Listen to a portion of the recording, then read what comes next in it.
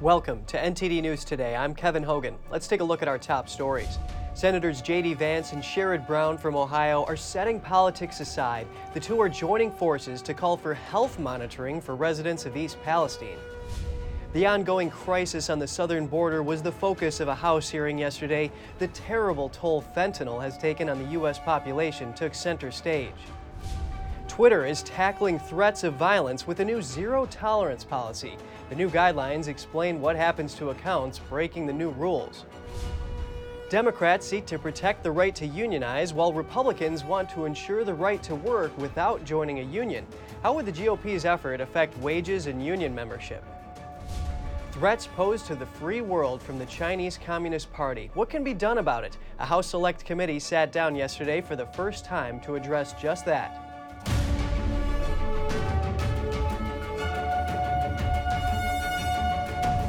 In Greece last night, two trains collided, killing and injuring dozens. It was a passenger train carrying hundreds of people that collided with a freight train.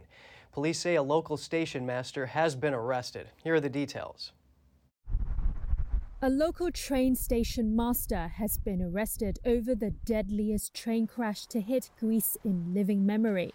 The man is denying any wrongdoing and has attributed the accident to a possible technical failure, according to government and police sources. The passenger train and a cargo train collided head-on on Tuesday night outside the city of Larissa, killing dozens and wounding more. Many of the victims are thought to be university students on their way back from a long holiday weekend. Fire officials say the death toll is expected to rise further.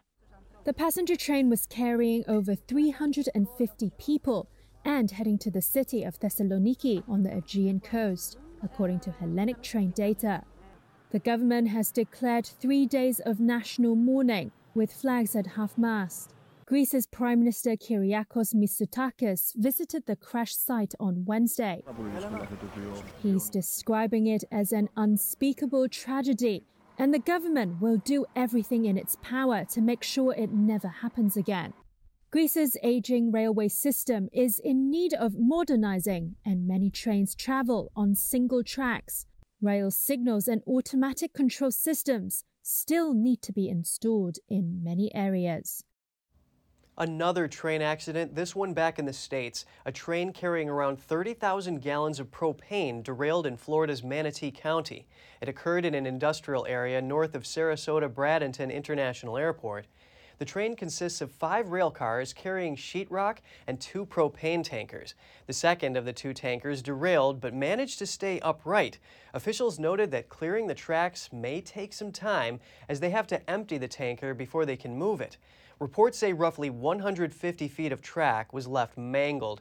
No injuries were reported and no leakage has been found yet. The Tampa Bay Times reports that crews will continue to monitor the situation as cleanup efforts begin, including monitoring the air quality. The news outlet says the freight train is operated by Florida's Seminole Gulf Railway and was minimally staffed. The exact cause of the derailment is unclear. The fire rescue chief noted that the area may be evacuated when the propane is offloaded due to potential danger. U.S. Senators J.D. Vance and Sherrod Brown from Ohio want health screenings for East Palestine residents. The two teamed up to write a letter urging the EPA and the CDC to start those immediately. NTD's Daniel Monahan has more on the aftermath of the toxic train derailment. Authorities released and burned vinyl chloride from 5 train cars on February 6th.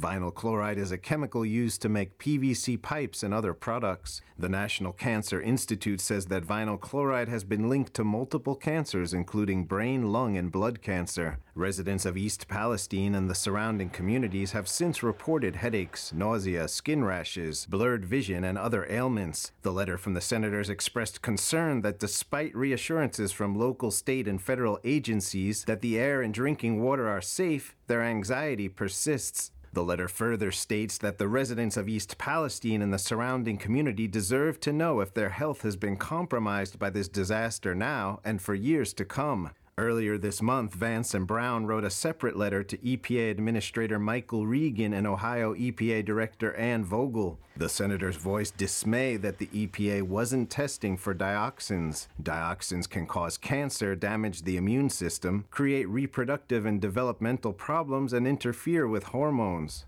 EPA Regional Administrator Deborah Shore says that the agency will not test for dioxins, at least for now. In related news, EPA Administrator Michael Regan returned to East Palestine on February 28th. He acknowledged trust issues with the federal government among residents. Regan held a press conference to commemorate the opening of the EPA's Community Welcome Center. The center is designed as a resource for residents and business owners to get questions answered, sign up for home air monitoring, and learn more about cleaning services. Meanwhile, Indiana Governor Eric Holcomb criticized an EPA plan to move waste from East Palestine to a landfill in Indiana. Holcomb says the material should go to the nearest facilities, not moved from the far eastern side of Ohio to the far western side of Indiana. Daniel Monahan, NTD News.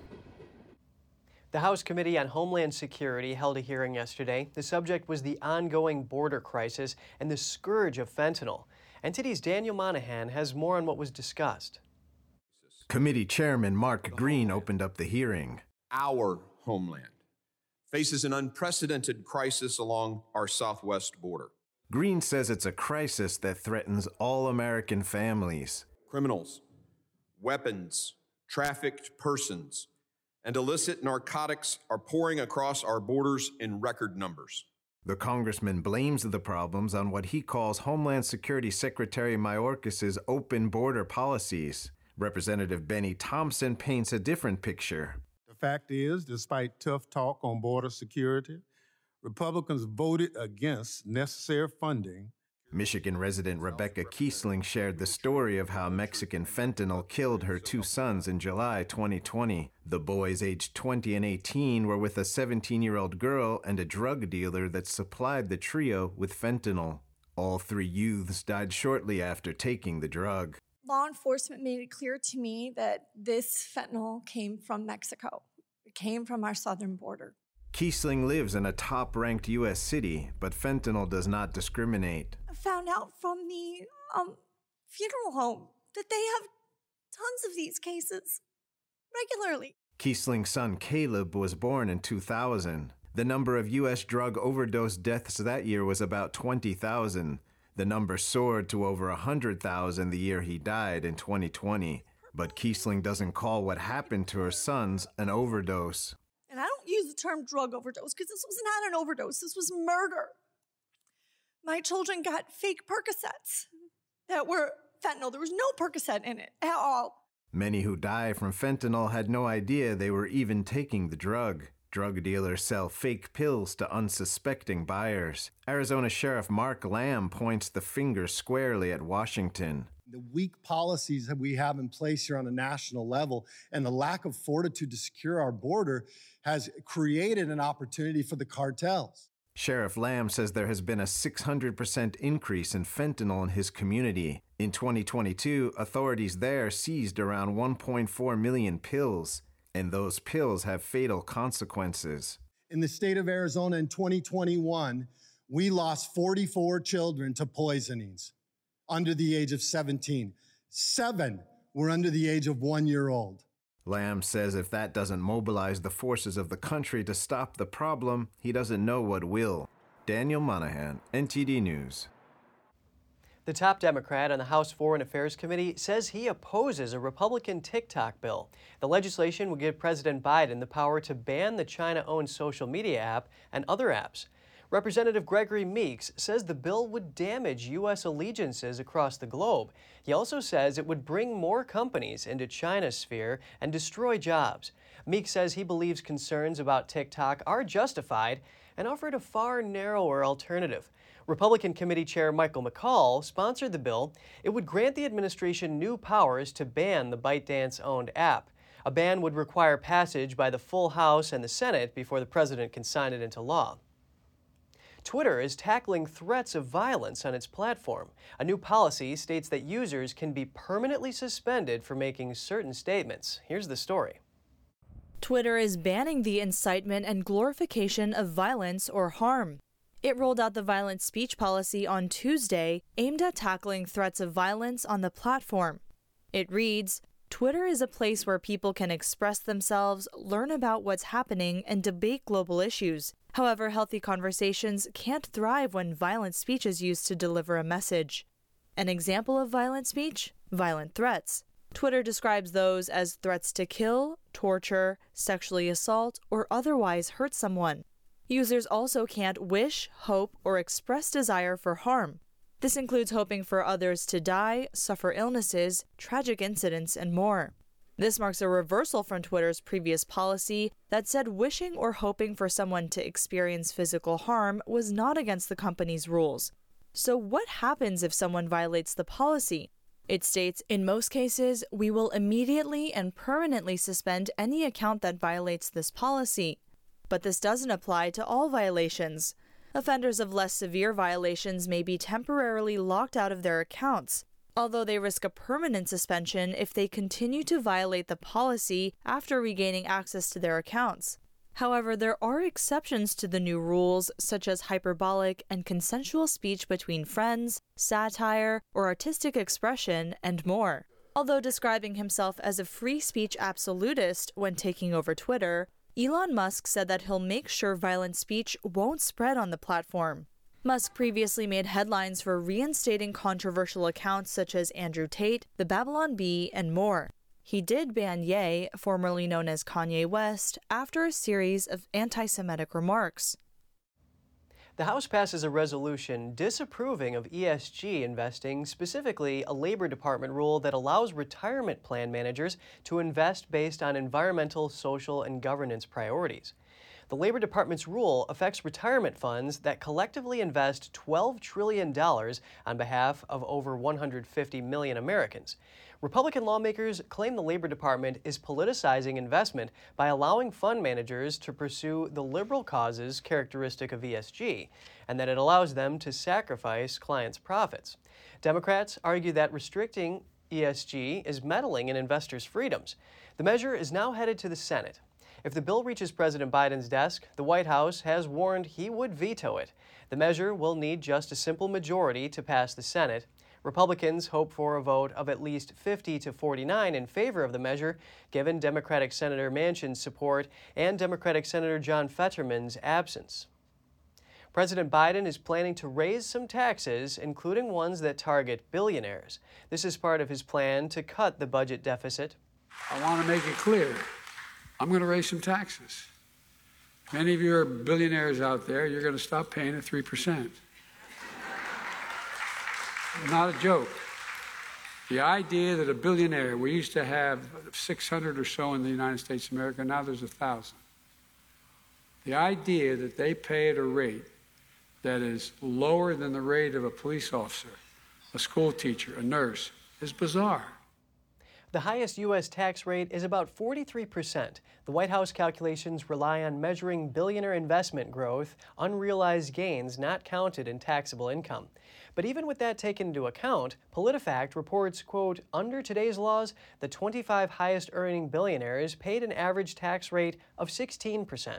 That site adds that teachers and other workers pay effective tax rates between 0 to 15%. On March 9th, Biden will be laying down the details of his budget proposal to Congress. In the proposal, he vowed to cut the budget deficit by $2 trillion over 10 years. Biden also promises that the tax hikes will not affect Americans making less than $400,000 a year. That's a promise he made during the 2020 presidential campaign. The president has challenged Republicans to release their own proposals and to negotiate over those plans. Republicans are threatening not to raise the U.S. debt limit unless Biden agrees to sharp spending cuts. Biden made the remarks yesterday in Virginia Beach, Virginia. He was at an event focused on government health care programs under Medicaid and the Affordable Care Act. Biden has vowed to strengthen support for those and other federal programs. Lawmakers on Capitol Hill are turning their attention to the nation's workforce, but the approaches differ across the aisle. Democrat Senators Murray and Schumer have introduced the PRO Act, which stands for Protecting the Right to Organize. It seeks to help workers negotiate for better working conditions and prevent employers from misclassifying workers as independent contractors. Meanwhile, Republicans are focusing on preventing unions from imposing on individual workers. Let's get some analysis. Joining me now is National Right to Work Committee President Mark Mix. Thanks for coming on to discuss this important topic, Mark. Kevin, it's great to be on with you. Thanks for the opportunity. It's an exciting time for right to work. It's an exciting time for labor policy in America as Congress has stepped up their interest, and several states have as well. Congressman Joe Wilson, a Republican in South Carolina, reintroduced the National Right to Work Guarantee Bill. It would shield all Americans from having to pay union dues to get or keep a job. In your view, what impact would this measure have on the labor market? Well, first of all, it's a really interesting bill.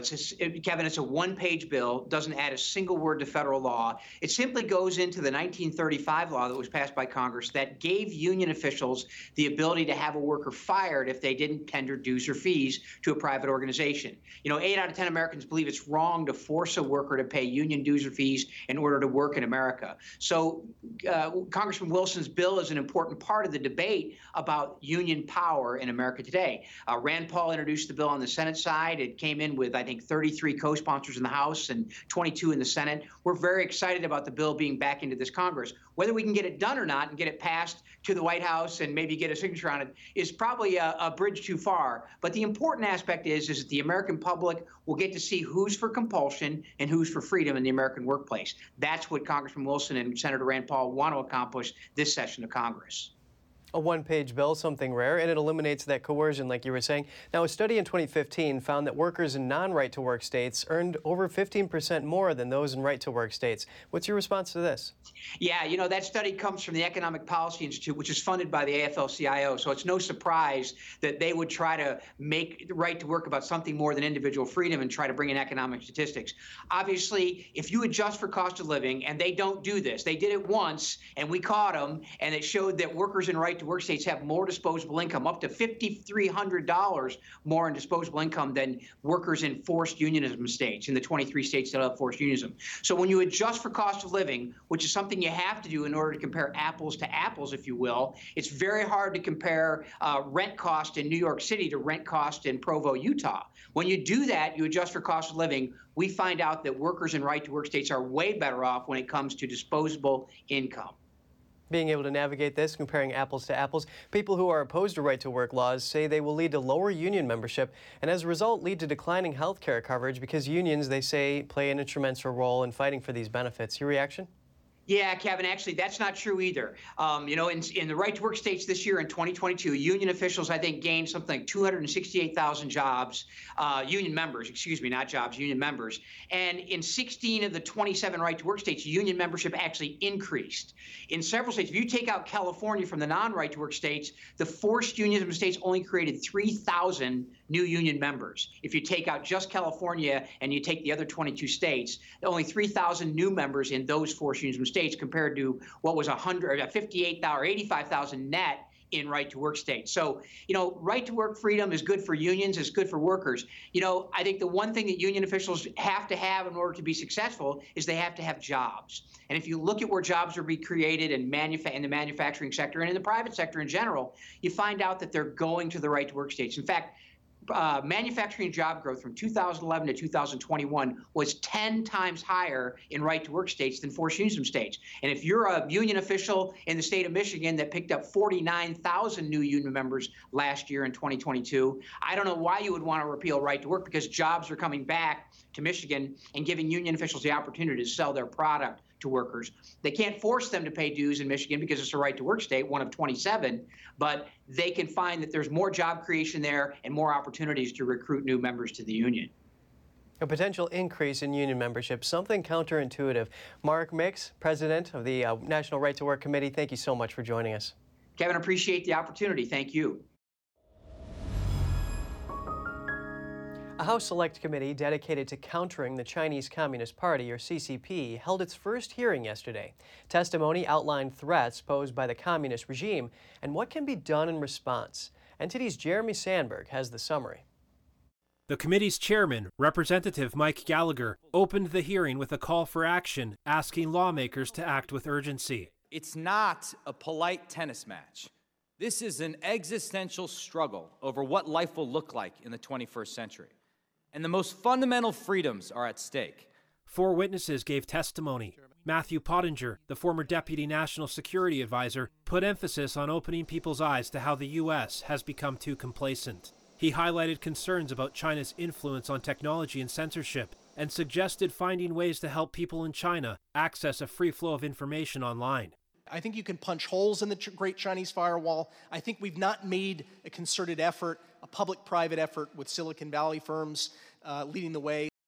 Retired Army Lieutenant General H.R. McMaster says the U.S. should prioritize expediting delivery of weapons and munitions to Taiwan. He was interrupted by 2 protesters that yelled and held up signs. Your sign is upside down. McMaster called the eruptions indicative of the influence the CCP's United Front Work Department has had. They have reinforced to some degree what you might call a bit of a curriculum of self-loathing that has taken hold in academia for many years. They reinforce, I think, the idea that America is the problem in the world, and only if America disengages, or in this case becomes more passive, that things will get better. The retired general concluded that's why the work of the committee was vitally important. He expects the committee to reveal the aggression of the CCP and what's at stake for Americans, citizens of the free world, and the Chinese people. What kind of world do we wish to live in? Do we wish to live in a fundamentally free world led by the United States? Or do we wish to live in a totalitarian police state led by the Chinese Communist Party? Committee Chair Mike Gallagher outlined why Americans should care about threats posed by the Chinese regime and why it's important to selectively decouple the U.S. and Chinese economies. It's not a distant over-there threat, it's a right-here-at-home threat. Take Chinese spy balloon, CCP police stations on American soil, Chinese students being harassed and physically assaulted on American campuses, and then just look at the plight of Hong Kong that I mentioned at the end, which eviscerated the idea of one country, 2 systems.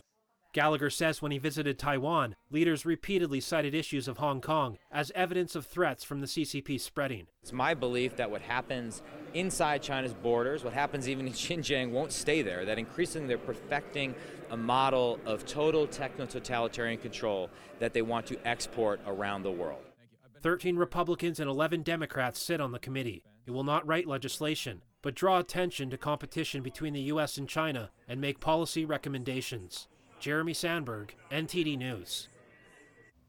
FBI Director Christopher Wray says a leak from a Chinese lab likely caused the COVID-19 pandemic. That follows a Department of Energy report that concluded the same. Here's Wray on Fox News discussing the investigation. The Chinese government, seems to me, has been doing its best to try to thwart and obfuscate the work here, the work that we're doing, the work that our U.S. government and close foreign partners are doing. Wray says the FBI has assessed for quite some time now that a lab leak was probably the culprit. 4 other agencies, along with a national intelligence panel, still judge that the pandemic was likely the result of a natural transmission. White House National Security spokesman John Kirby says the U.S. government has not reached a definitive conclusion and consensus on the pandemic's origins. Dr. Marty Makary testified before Congress on the topic yesterday.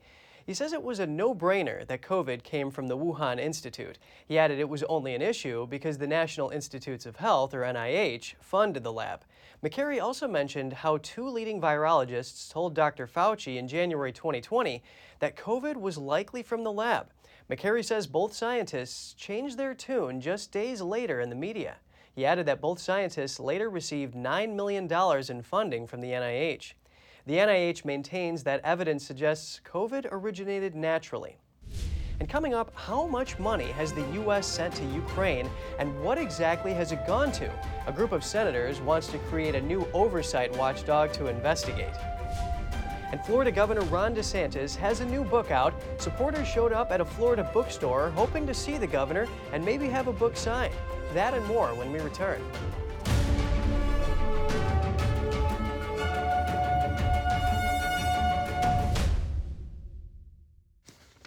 A bipartisan quartet of senators are making a request to Congress.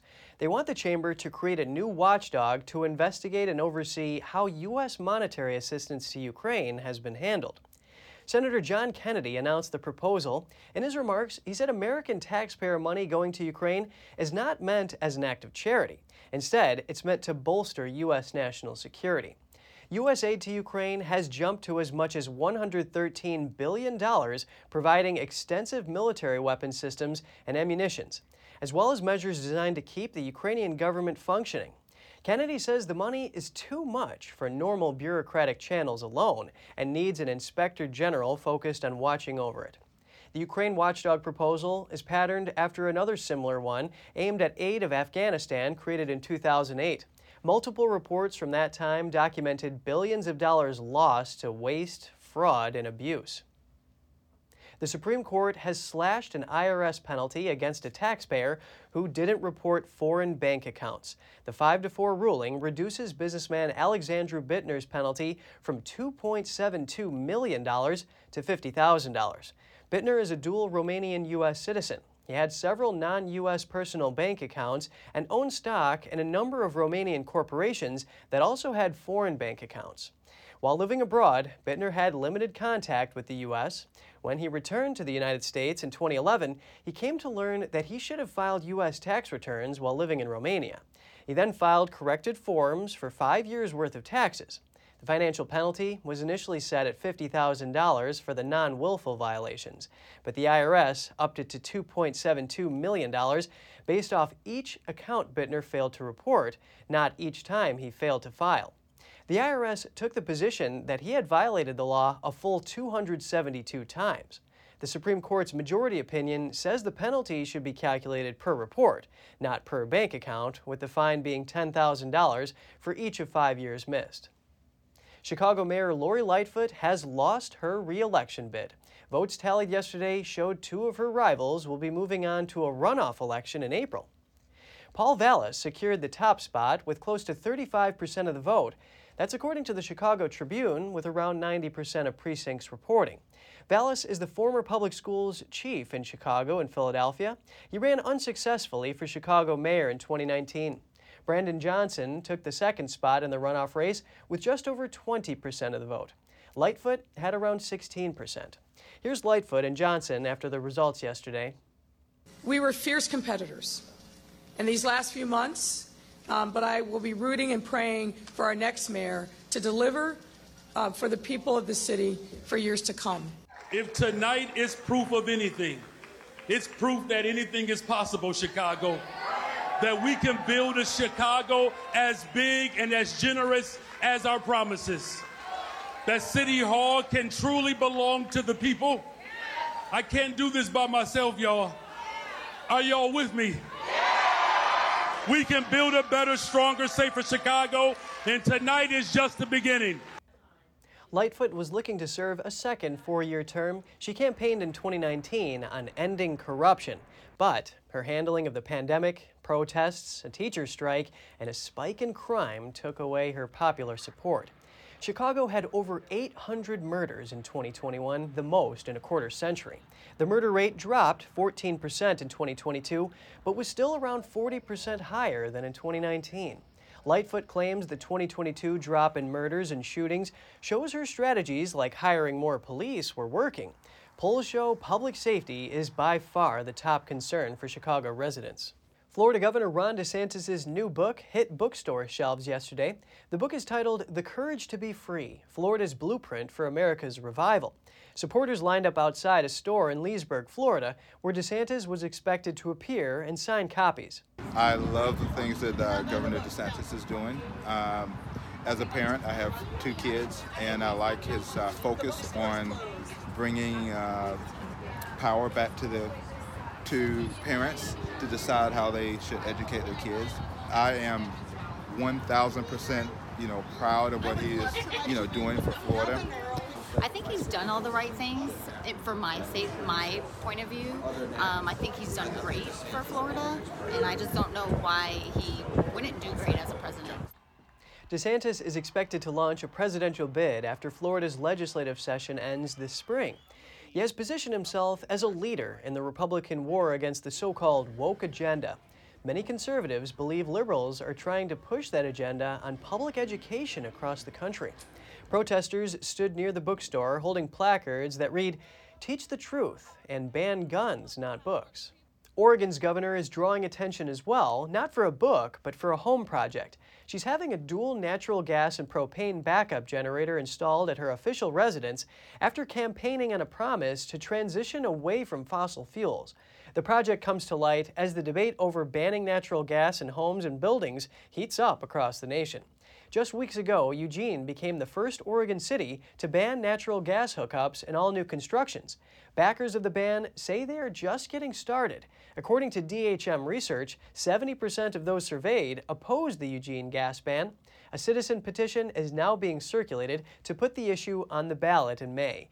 But bans are being considered elsewhere in the state. These prohibitions put Oregon in line with its West Coast neighbors, where restrictions are widespread and growing.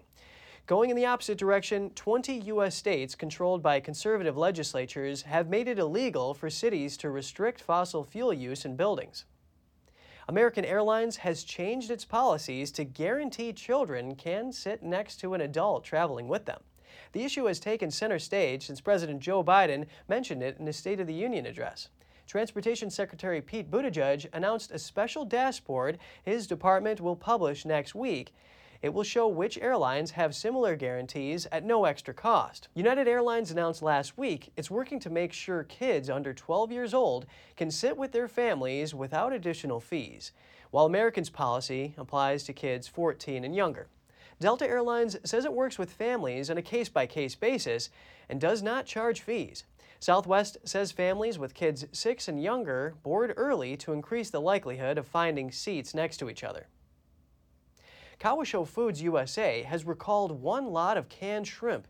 The company cites health concerns, saying the product may have been underprocessed. Underprocessing could lead to the potential for spoilage organisms or pathogens. The canned shrimp was sold at multiple retailers, including Walmart, Safeway, and Albertsons across California, Utah, Arizona, and Colorado. The geisha medium shrimp is packaged in a 4-ounce metal can. The lot being recalled is LGC12W12E22 with a best by date of May 12, 2026 on the bottom of the can. The company says consumers should not use the product even if it doesn't look or smell spoiled.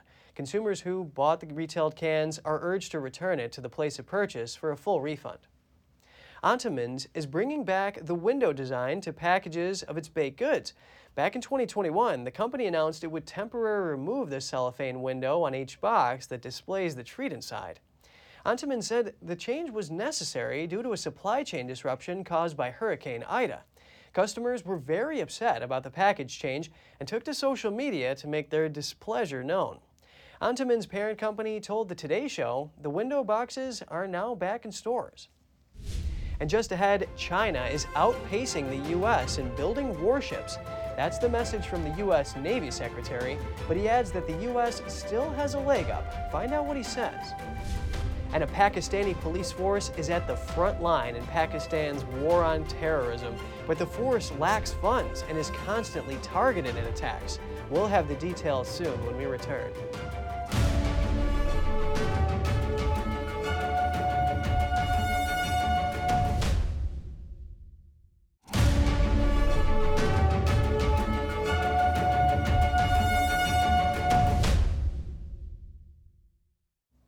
Welcome back. Warnings about Beijing's military expansion are growing louder.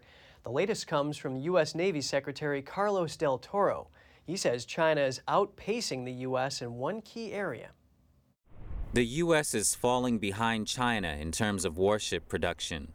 That's the warning from U.S. Navy Secretary Carlos Del Toro when he addressed the National Press Club. The Navy chief says Beijing seeks more than 400 vessels by 2030, up from the current 340. This compares to the less than 300 ships the U.S. now possesses. The Pentagon plans to field 350 warships by 2045, which still lags behind China. And that isn't counting the retirement of older ships. Del Toro points to Beijing's shipyard output as a real threat. While China has 13 shipyards churning out naval vessels, the U.S. has only 7. Del Toro says that a key factor behind the gap is that the U.S. is struggling to find skilled labor, but Communist China sees no restrictions on its labor use. He explains they use slave labor in building their ships, but that's what we're up against, so it does present a significant advantage.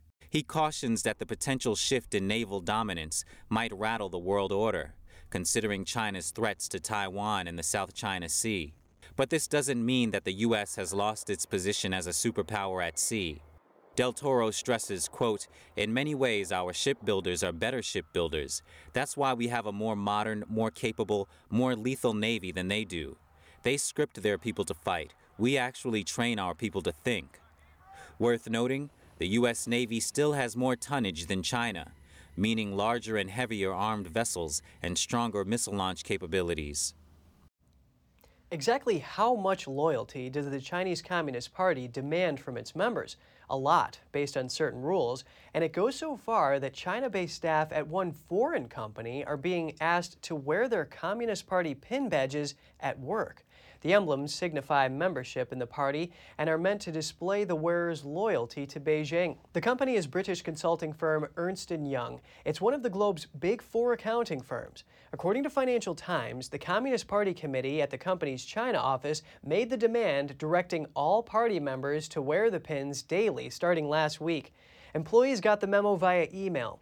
The directive also comes at an important time for lawmaking in Beijing, just ahead of China's annual parliamentary meetings, known as the Two Sessions. The summit will see Chinese leader Xi Jinping officially confirmed for his 3rd term, plus new officials appointed and legislative decisions made. The lawmaking body has been dubbed China's rubber stamp legislature, owing to how it passes every bill the CCP proposes without fail. A province in Pakistan is at the front line of the country's fight against terrorism, but the local police force lacks resources, and the force itself is constantly targeted. The biggest problem is the number of personnel, which is a little low. We have a good number of weapons inside our ground floor store. This is a targeted area, and we're absolutely face-to-face with the militants. Islamist militants have launched a series of bloody attacks against the Khyber Pakhtunkhwa provincial police. The police face almost daily attacks. The deadliest single attack on the force was in late January, when a mosque bombing killed over 80 police personnel. Do the police need more resources? They absolutely do. We've tried to make additional resources available to them at the worst particular time of financial constraint. The police outposts stand between Pakistan's so-called settled areas and a recently incorporated tribal region between Afghanistan and Pakistan. It was once a hideout for the world's most wanted militants. It remains a hotbed for terrorists in the Pakistani Taliban. I looked at some data which showed that overall, casualties in the war on terror over the last 20 years, 77% of them, countrywide, have been in Khyber Pakhtunkhwa and FATA. So that tells you the level of exposure that we have and our role as a frontline state. The former Khyber Pakhtunkhwa police chief said the number of killings of police has risen from 21 in 2020 to 54 in 2021 and to 119 in 2022. Authorities expect this year to exceed those numbers due to the 80 officers killed in the mosque bombing. If you have any news tips or feedback for the show, don't hesitate to email us at news.today@ntd.com. And coming up, Prime Minister Rishi Sunak faces a test of his leadership over concerns about his new deal on post-Brexit trading arrangements in Northern Ireland. We'll return with that and more after this break.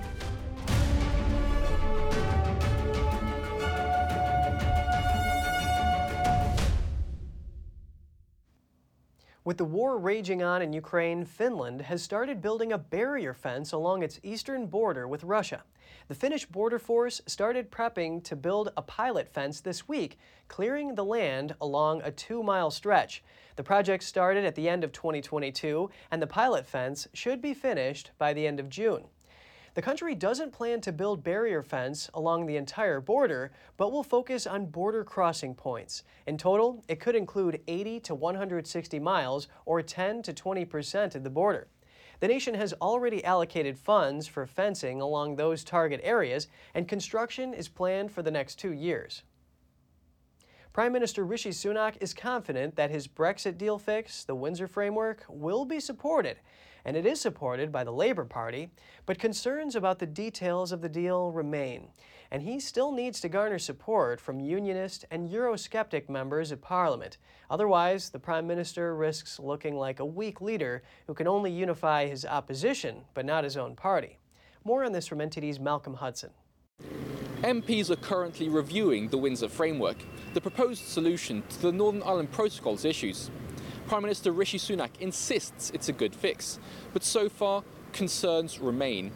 For example, some EU laws will still apply in Northern Ireland, and hence the European Court of Justice will still have some jurisdiction in the region. And the so-called Stormont Break, which gives the UK the ability to veto new EU laws in Northern Ireland, is said to be unclear. The framework proposes a green lane and a red lane system. Green for UK-only goods, red for those going to the EU. Green lane goods won't need to fill in lengthy custom forms, but still need to fill in a digital declaration. Speaking to local businesses in Northern Ireland, Sunak summarised the break. We created this new thing called the Stormont Break, which means that your assembly is going to be able to have a look at any of the new EU laws that come down the pipe and say, hang on, if there's something that's really serious that we think is going to have a really big impact and we can't find any way to resolve it, then we have the ability to say no, that we can block it. And at which point the UK government will have a veto on that new rule, and that puts you in the driving seat. So that is a really powerful new mechanism that we've created. Before pulling the brake, Northern Irish parties will have to go through consultations in Stormont, with Westminster, with affected groups and businesses, and with the EU. To pull the brake, at least 30 members of the Legislative Assembly from at least 2 parties will need to sign a petition of concern. This will then suspend the new EU law. Westminster will need to discuss with Northern Irish parties and gain cross-community support before it can agree to apply the law. Under exceptional circumstances, Westminster can ignore the petition of concern and apply the law anyway. And if the law is suspended, the EU can take so-called remedial measures. But Alliance Party leader Naomi Long is uncertain about the break. She said, "We do have concerns with respect to how the Stormont Break will operate. It remains unclear in terms of how it will function, at what level the trigger will be set." And DUP MP Sammy Wilson says no EU law should apply to Northern Ireland. Speaking in Parliament on Monday, Keir Starmer said Labour will support the deal if it works for Northern Ireland. And we will stick to our word. We will not snipe. We will not seek to play political games. And when the Prime Minister puts this deal forward for a vote, Labour will support it and vote for it. Sunak is seeking to garner support from the Northern Irish parties and Tory MPs. Politically, he's now in a sensitive position. With Labour on his side, he doesn't need the Eurosceptics and the Unionists to win the parliamentary vote on the deal, meaning he'll win because of Labour and look like a weak leader. The Foreign Secretary, meanwhile, has said the EU has made many concessions. If the deal falls through, it could undo the negotiations, and it may damage the relationship between the UK and the bloc. Sunak says he's confident the deal will be supported, but it remains to be seen if this is all just bluster or if it will become a reality. Malcolm Hudson, NTD News, London. President Erdogan of Turkey says the country's general elections won't see a delay. He indicated the vote could take place in May, 3 months after the devastating earthquake. Let this be clear to everyone. This nation will do what is necessary on May 14th, God willing. Turkey's 2023 election was originally set for June 18th. The incumbent president had earlier said he would move the vote up to May. That was to avoid a holiday in June. But since the massive earthquake last month, many have felt the need to postpone the vote. Concerns are whether election authorities can make arrangements for the 14 million people in the quake zone. Erdogan's popularity has declined amid soaring costs of living. His government's response to the earthquake is also drawing criticism. Polls show the natural disaster is by far the biggest electoral challenge facing him. And coming up, a tech fair is underway in Barcelona. Organizers expect as many as 80,000 visitors. Find out what's generating the most buzz. Denmark's National Museum is showcasing discoveries unearthed by hobbyists. Find out what the amateur treasure hunters have unearthed. Stay tuned for more on that when we return.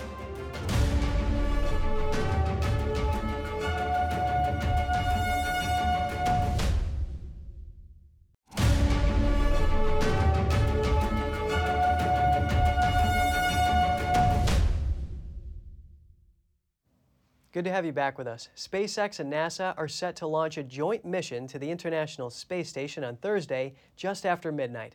The first attempt for the Crew 6 team was scrubbed on Monday, minutes before blastoff. NASA said there was an unusual data signature with a fluid that is used to start the Falcon 9 rocket's engines. A clogged ground filter caused the faulty reading. The issue has now been fixed. NASA says the new launch is scheduled for 12:34 a.m. Thursday, weather permitting. Also set to launch into space, the DNA of 4 late presidents. Celestic, a space burial company, is sending the symbolic remains of George Washington, Dwight Eisenhower, John F. Kennedy, and Ronald Reagan on its Enterprise flight. This special launch was fittingly announced on February 20th, which is President's Day. DNA samples from some non-former presidents will also be a part of this trip, including some from Star Trek creator Gene Roddenberry, his wife, and Star Trek engineer James Scotty Doohan. AI-powered chatbot avatars are set to wow visitors at the annual Mobile World Congress Trade Fair. NTD's Andrew Thomas has the details on the trends and what's generating the most buzz. Mobile World Congress is the world's most influential meeting for the mobile tech industry. Organizers are expecting as many as 80,000 visitors from around the world. So this year's show is going to be about big essential trends around 5 and 6G, what's happening with augmented reality, and how startups are going to be using wireless technology in the future. A number of companies are planning to show off their metaverse experiences. I think the importance of the metaverse is being able to have a space where even if we're virtually, we're apart and distant, we can come together and actually fill in the gaps that in a meeting, that in an interpersonal meeting can bring about. And I think that's what the metaverse eventually might be. The metaverse might provide a glimpse of the future, but doubts about virtual reality have surfaced as well.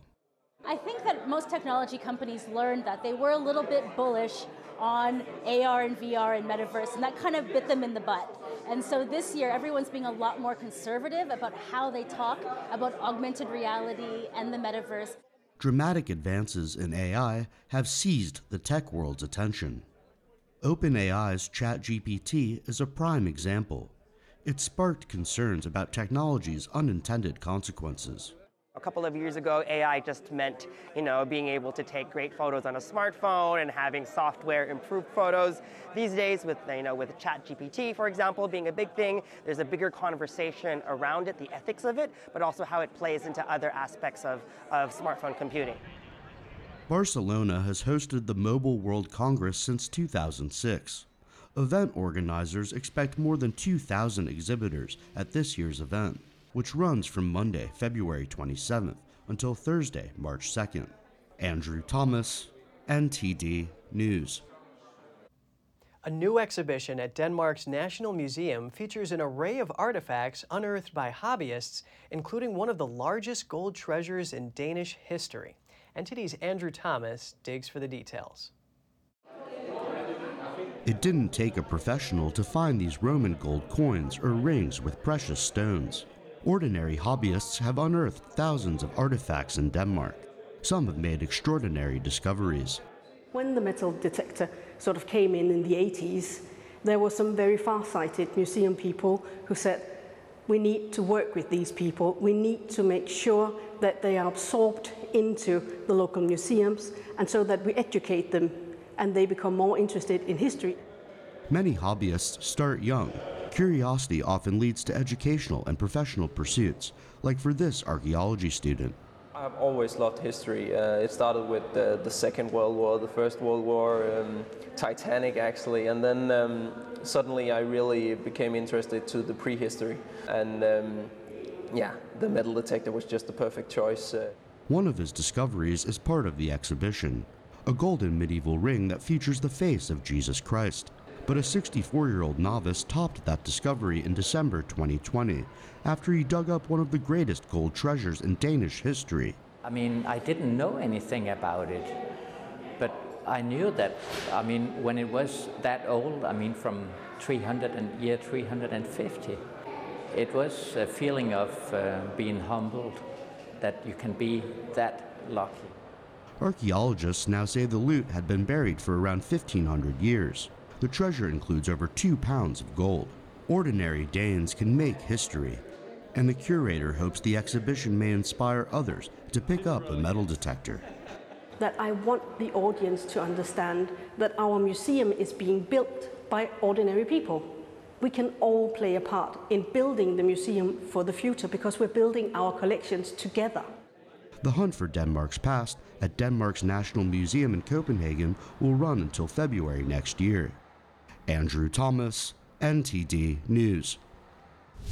Coming up, after seeing Shen Yun for the first time, Miss USA Continental Worldwide said it will become a tradition of hers. Many audience members said they haven't seen anything like it before. We'll be back with more soon here on NTD News.